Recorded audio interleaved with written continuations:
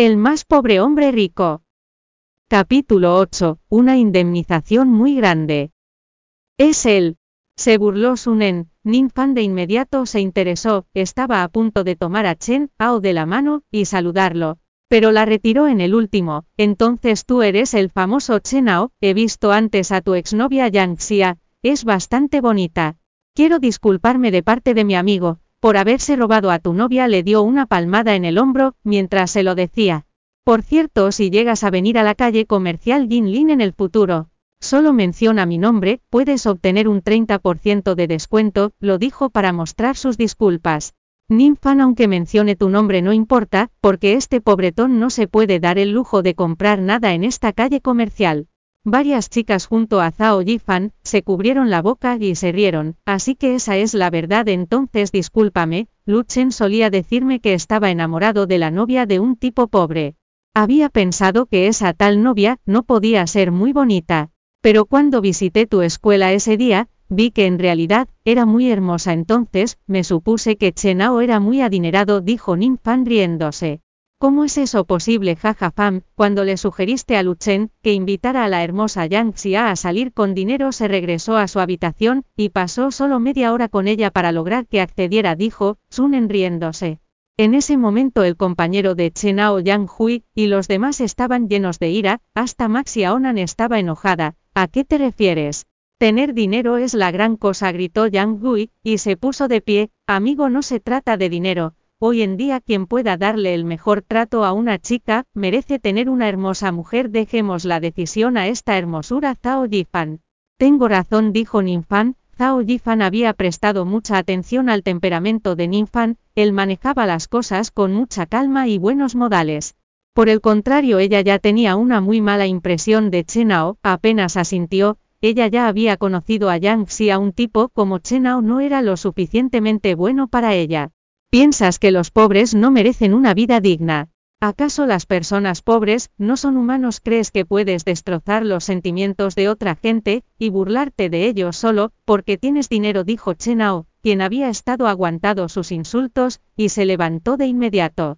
Apretó el puño con fuerza, y tenía los ojos rojos, miró enojado a Ninfan. Siempre se estaban burlando de él, al principio lo estaba soportando, porque era el cumpleaños de Xiaonan después de todo. Pero ahora no podía más. Zhao Yifan lo miró con desdén. No solo este hombre era pobre, sino que tampoco tenía paciencia, ni siquiera era capaz de recibir algunos comentarios. El rubio, quien estaba a un lado, se enfureció. ¿Qué estás haciendo? ¿Cómo te atreves a hablarle de manera tan grosera? Para sobresalir en frente de Ninfan, el rubio levantó una botella y se la aventó a Chen Ao. Esa no era la primera vez que lo golpeaba, sin mencionar que lo estaba haciendo frente al joven amo Nin. Cuidado, los reflejos de Yang Hui fueron rápidos y jaló a Chen Ao a un lado. La botella rebotó y salió volando. Crack, el gran acuario de peces Feng Shui, que estaba fuera de la puerta, se hizo pedazos, comenzó a brotar el agua. Había pedazos de vidrio por todos lados, y los peces se revolcaban en el piso. El rubio se paralizó por un momento, y su cara se puso pálida. Hasta los ojos de Sunen y Ninfan comenzaron a temblar. Dios mío, estos peces Feng Shui son muy caros. Sunen se quedó mirando al rubio, había un temor en la voz de este último. Ninfan no esperaba que Chen Ao se quitara, no lo hice a propósito. En verdad, dijo el rubio, y tragó saliva. Después miró con fiereza a Chen Ao. Es cierto, no podemos culpar al rubio. Chen Ao, ¿qué tiene de malo que te peguen? Te recompensaríamos con dinero. Entonces, ¿por qué la evitaste? Las chicas estaban llenas de terror. No había duda alguna que todos culpaban a Chen Ao. ¿Qué pasó en ese momento? El mesero, quien había escuchado el ruido, subió con un grupo de guardias de seguridad. Vieron la pecera de Feng Shui hecha pedazos en el cuarto privado. El jefe de seguridad los miró a todos allí. Maldita sea. ¿Quién hizo esto? Estos peces Feng Shui eran de Malasia, simbolizaban muchas cosas, pero aún más importante, eran muy costosos. Ahora el acuario estaba hecho pedazos y ocurrió cuando él estaba en turno. Los guardias de seguridad quedaron perplejos. Señor Biao, es todo un malentendido, iré a hablar con el señor Feyong. Ninfan sacó un cigarrillo y salió por la puerta. Deng Biao extendió su brazo para bloquear su camino. Así, joven amo Nin, no me importa si es un malentendido, usted no conoce el precio de este acuario de peces Feng Shui. No hay manera de que lo pueda ayudar en este asunto. Tendré que comunicarme con el gerente de inmediato. Habló por el radio inmediatamente después, luego un hombre de más o menos 30 años, llegó con un grupo de gente. Era Lee Fellon, que el gerente del Karaoke Imperio.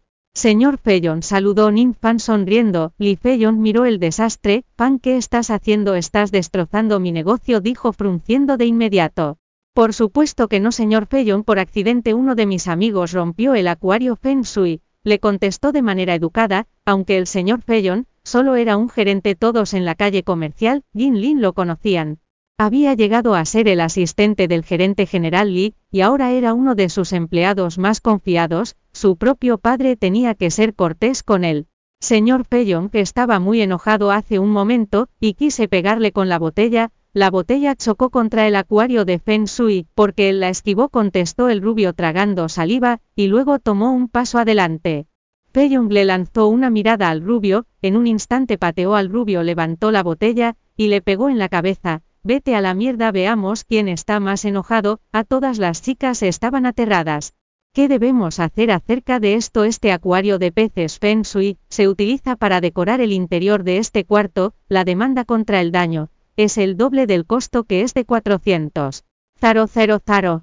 Por ahora, honrando al padre de Fan, solo tendrán que compensar el precio original de 200,000. Les estoy dando una oportunidad de mostrar que son capaces. Después de eso, Lee Fellon salió con las manos en los bolsillos.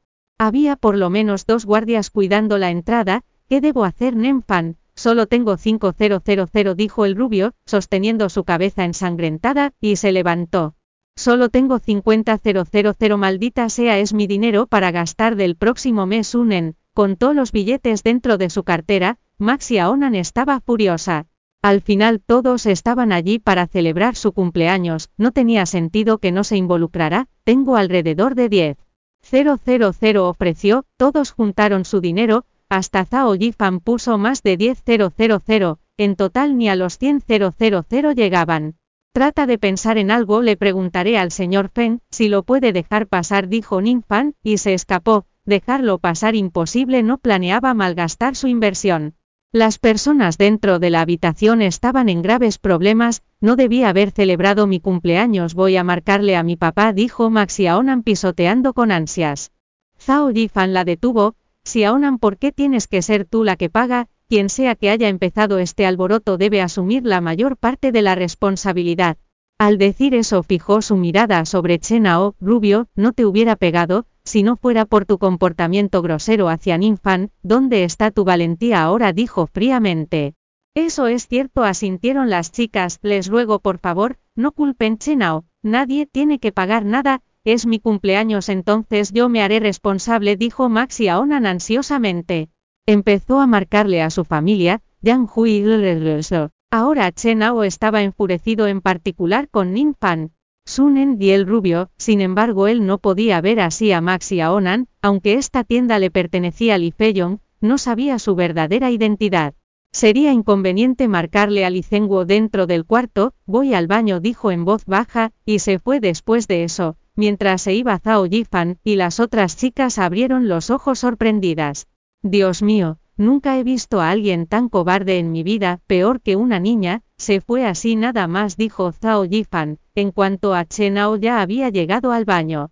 El guardia de seguridad no lo había detenido, porque iba solo. Dentro del baño, señor Zhenguo, joven amo Chen. Solo llámeme Zhenguo. ¿Cómo le puedo ayudar? Estoy en problemas.